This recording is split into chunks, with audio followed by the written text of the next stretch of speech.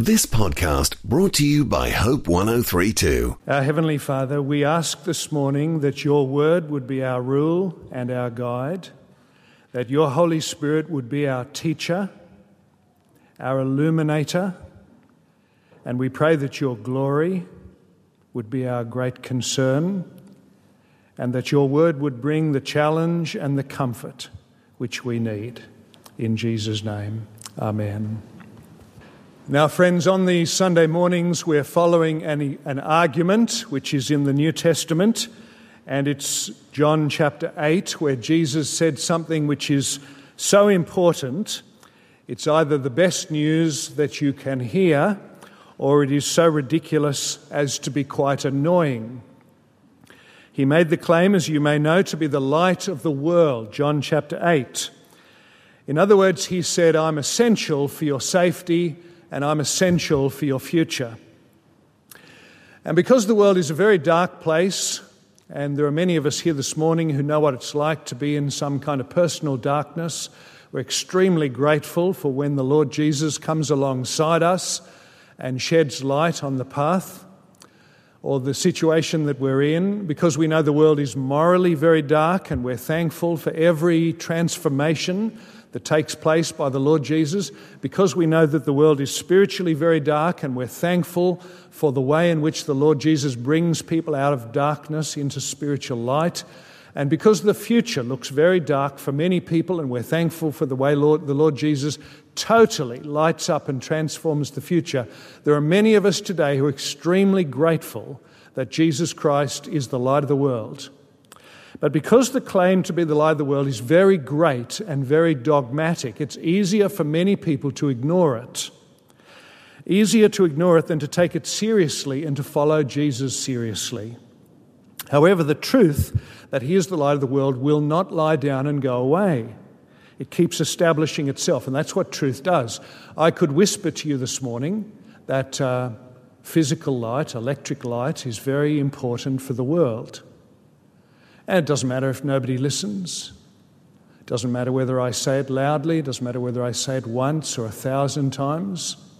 The truth will substantiate itself. Physical light is extremely important for the world. And when Jesus Christ speaks very simply, I'm the light of the world, it doesn't matter whether he shouts it or says it quietly or says it once or 1,000 times. It is the truth, and it establishes itself. He is the light of the world, and you either learn it and you benefit greatly, or you miss it. And then, of course, you struggle. Well, we're following the debate in John chapter 8. We're following it for at least two reasons. One is that what Jesus says about himself is right. He is essential to the world, to the future of the world and the safety of people in the world. And his argument just keeps on succeeding as an argument. You know, it's like when you go to the movies. There must be some people here who go to the occasional action movie. And one of the great things, the exciting thing about an action movie, is that the opposition keeps coming at the hero. You know, it keeps picking itself up and dusting itself down and coming at the hero. The opposition keeps coming. That's part of the excitement. And part of the enjoyment of the movie is that you know that the hero is going to outlast the opposition. That's one of the real enjoyable parts of an action movie. And so the whole world is carrying on, you know, it's riding on trains and it's going about its routines and it's doing its work and it's going to football games and it's doing all the things that are just normal and wonderful. But there is somebody in the midst of the movie who understands that there are critical issues, and he is at work to make sure that people are safe. And so it is with the Lord Jesus. There is one person who understands the critical issues, the eternal issues, and he is at work to make sure that people are safe, and he will outlast the opposition. And of course, the other reason why we're studying John chapter 8 is because when we come out of the movies, as I say, and we realize the movie is a fiction, we come out and we discover that we're in a kind of a battle, and it's non-fiction. I remember when Tony Morfitt, who was a scriptwriter with one of the TV channels, became a Christian. And he gave his little testimony at the beginning of the book, and he said he was very grateful that Philip Jensen had taught him to read the New Testament as facts and to leave fiction at the TV studio. Now, we who follow Jesus Christ, we are trying to stick to his words, to his promises, and to his instructions. We're trying to stick to what he says, and we need to realise that if we're going to represent his claims, and if we're going to republish his claims, and if we're going to be his representatives, it'll bring a certain amount of opposition. It's part of being a disciple to represent his claims and not just to try and live like him. He didn't get crucified for being kind, remember. He got crucified for his claims. And you and I will get opposition, not for being kind. We'll get opposition for republishing his claims. But republishing his claims is a kindness. Because when you republish his claims, you help people understand him and appreciate him and come to him. You know, if you're travelling along a highway and you see a sign on the petrol station and it says, last petrol for 500 Ks. That's a pushy sign, isn't it?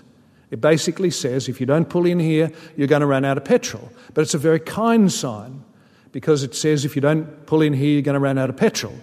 And when we publish the claims of Jesus and he says, I'm the light of the world, it looks like a pushy thing, but it's a very kind thing. Because without him, you go forward in darkness and even into death. And that's how Jesus describes himself very clearly, very kindly. I'm the light of the world. Without me, he says, you'll be in darkness and death. With me, you'll have the light of life. Now, what we saw last week as we began the argument in John chapter 8 is that the reaction of the people listening to Jesus was to say to him, that's your opinion. And Jesus came back very faithfully and said, no, the Father is with me. The God that you believe in is behind me. And they said, remember, show us the Father. And he said something very brilliant. He said, start with me. Start with me.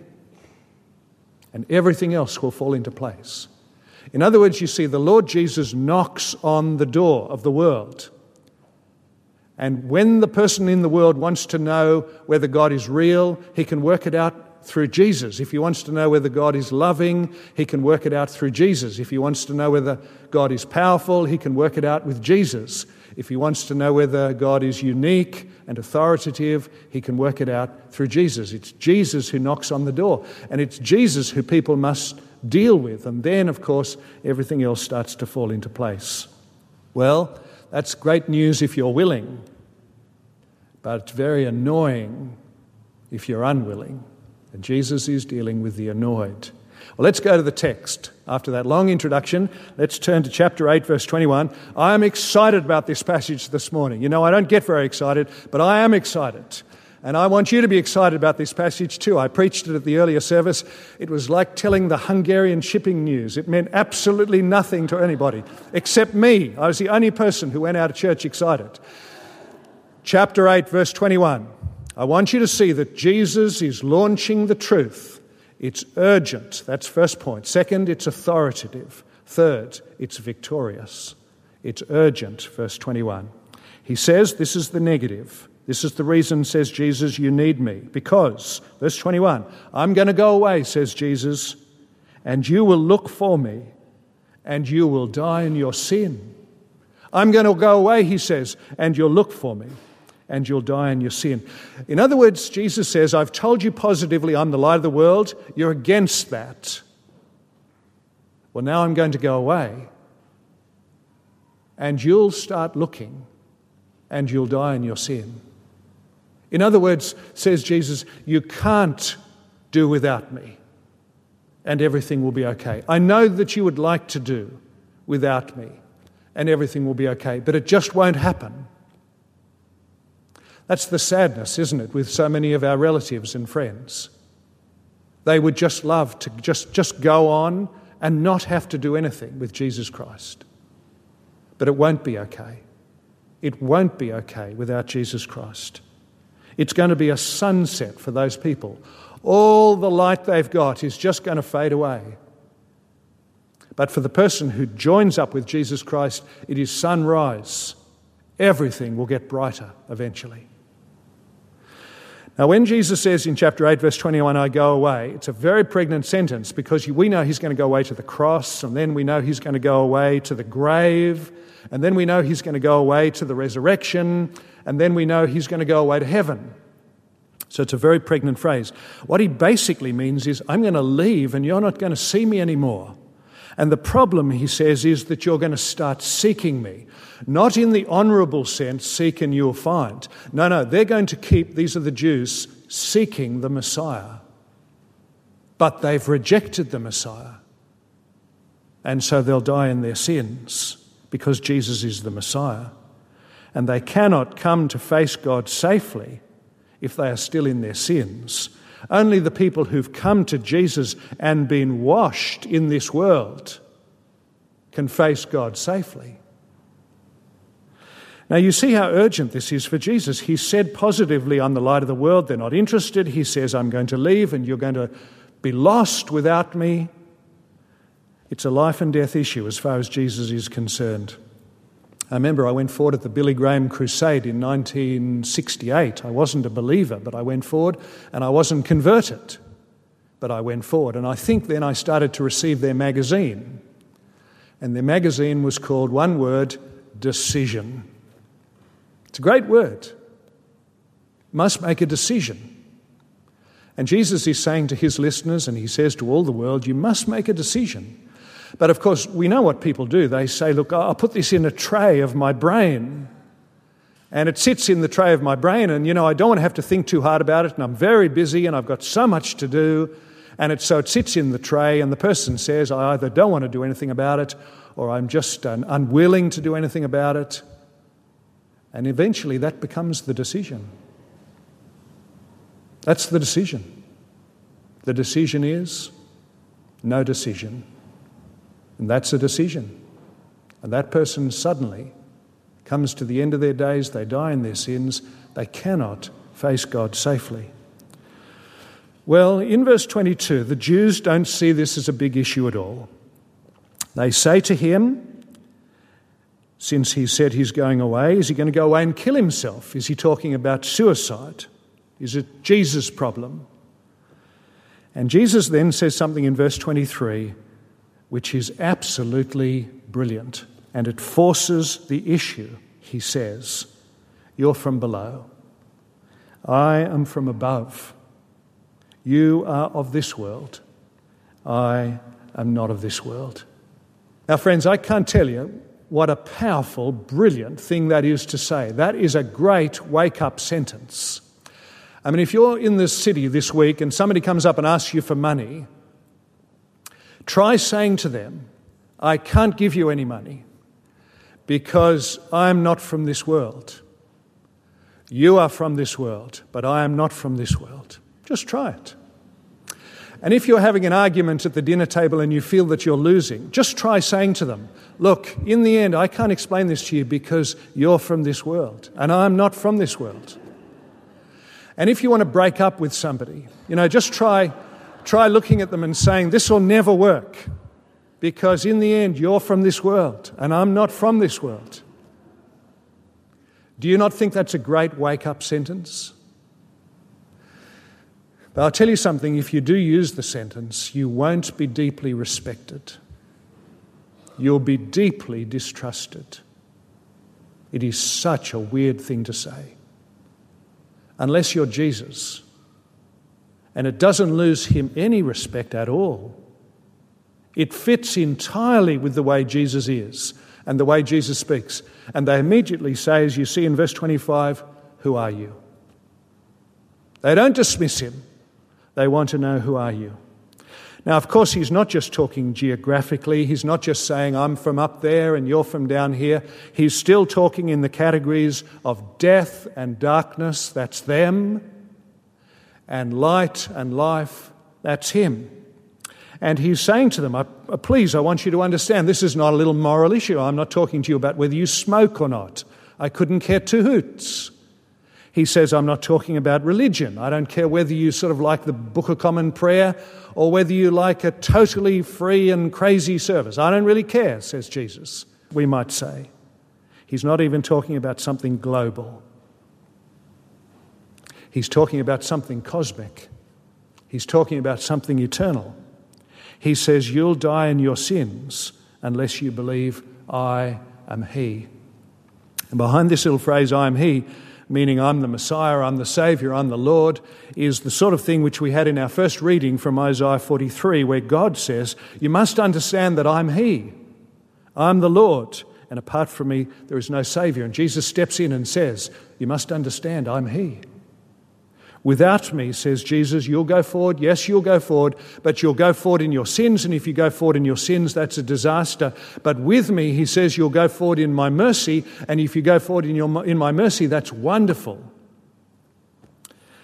But it's, of course, much too sharp for the listeners, and it's too sharp for the people that I speak to very often, and it's too sharp for the people that you speak to.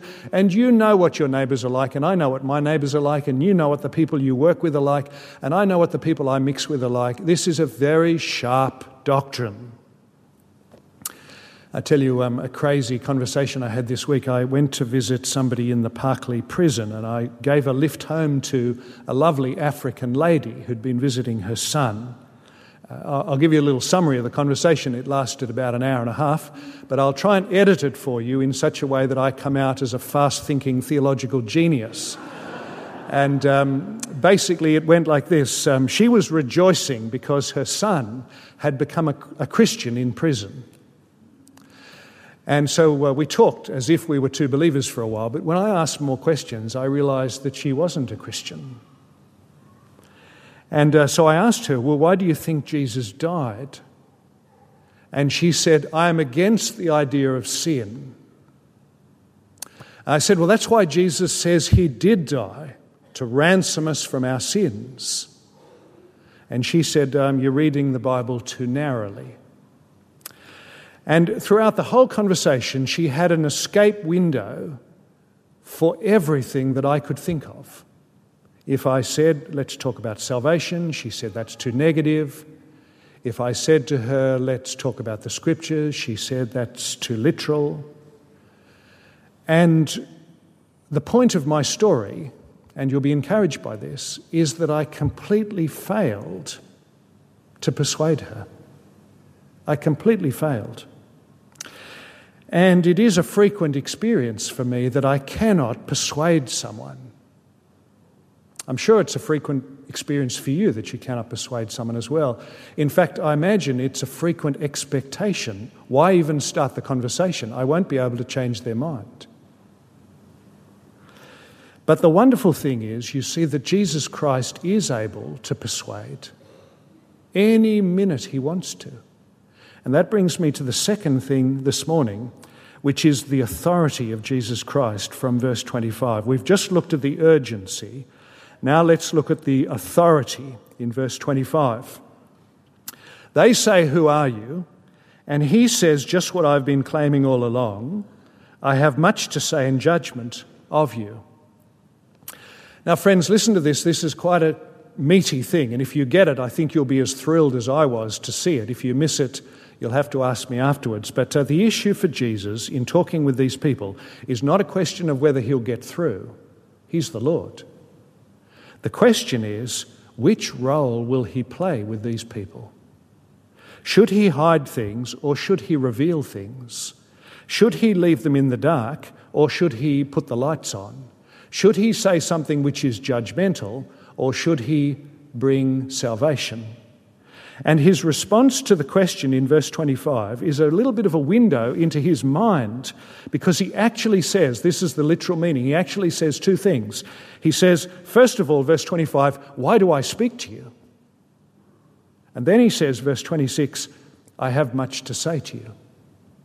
Why do I speak to you? And I have much to say to you. And it seems that we're being given, this is the beauty of Scripture, a little window into the tension in the mind of the Lord Jesus. Should he reveal? Should he hide? Should he be the judge? Should he be the Saviour? Verse 25 literally in the original language says, first, why do I speak to you? Now, our translators are so shocked by that, it's too frank for them, that they've come up with a more friendly, something like, what I've been saying all along, or from the beginning, what I've been saying. But actually, Jesus is saying something very profound. He's saying, first, I don't know why I speak to you. I can leave you in the dark. And second, he says, I have much to say to you. I want you in the light. The point of this, you see, is that Jesus is not struggling to connect. We struggle to connect, but he's not struggling to connect. The question for him is, will he connect them to a silence, which is a judgment, or will he connect them to a message, which is gracious? Will he connect them to a silence, which is judgment, or will he connect them to a message, which is gracious? I'll just give you one human example of this. I was very struck recently reading the biography of Henry Martyn, who was a missionary in India in the early 1800s. And he was a very brilliant man. He died at the age of 31, but he was once called upon to sit in an Islamic council. And the Islamic professors basically hammered him. And one of the Muslim professors spoke first and spoke for an hour. And it says in the biography that Henry Martyn sat there in complete silence for the whole hour. He responded to nothing. In fact, it was so perplexing and frustrating that they said, why don't you say something? And he said, nothing depends on what has been said. And then the professor decided that he would dishonour Christ. And he suggested that Muhammad was so powerful that Christ would one day beg him for mercy. And Henry Martyn says, I was cut to the soul at this blasphemy. I could not endure existence if Jesus was not glorified. It would be hell to me if he were dishonoured. And he immediately presented a very brief dismantling of Islam and a very brief, brilliant summary of Christianity. And he turned to the professor and he said, my prayer is that you who have been a guide to men in the way you thought right may now both see the truth and call men to God through Jesus Christ. You see, the problem for Henry Martyn was not will he speak. The problem was, will he say something that is of judgment, or will he say something that is of salvation? Now multiply that 1,000,000 billion times and you've got the Lord Jesus, the Lord of creation, the Lord of revelation. His authority is so total that he can speak and what he speaks will achieve, or he can be silent and what he is silent on will achieve. The question for Jesus is not, can he get through to these people? He's not helpless. He's not hopeless. The question is, what will he get through with? He says in Matthew chapter 11, no one knows the Father except the Son, and anyone to whom the Son chooses to reveal him. So friends, what this says to me, and I've been quite struck by this, and I hope you are too, we must not measure the ability of Jesus to communicate by public interest. Rather, we must ask the question, how serious is it if he says nothing? And how gracious is it if he says the gospel and knocks on your door and calls you? And in the end, what Jesus has said is going to be heard, because this is the third thing, the victory of Jesus Christ. Verse 27, when you've lifted up the Son of Man, he says, you'll know. Everything will come clear. This is going to be a great turning point. Now, of course, it's a clear reference to the crucifixion. That's where Jesus will be lifted up by people. And of course, that's where at the crucifixion he'll suffer darkness and death in order that people like you and me might have light and life. But when he says that he's going to be lifted up, it's a very pregnant phrase. It's like that phrase, I'm going away. It's a very pregnant phrase, I'm going away, isn't it? I'm going to the cross, I'm going to the grave, I'm going to the ascension, I'm going to the throne. He says, when you've lifted me up, it's a very pregnant phrase. I'm going to be lifted to a cross, then I'm going to be lifted by the Father from the grave, and then I'm going to be lifted to heaven, and I'm going to be lifted up to the throne. It's a very pregnant phrase. And nobody, says Jesus, nobody can miss finally seeing that I am the light of the world and the Lord of the world. It is a very wonderful thing that many people began to see when Jesus was crucified. Many people began to understand for the first time when they understood the cross. Many people began to see when they understood the resurrection. And of course, everybody will know when they see him on the throne. Everybody. Dale Ralph Davis tells a story. It's quite a tearful story of a young soldier who was sentenced to die under Cromwell.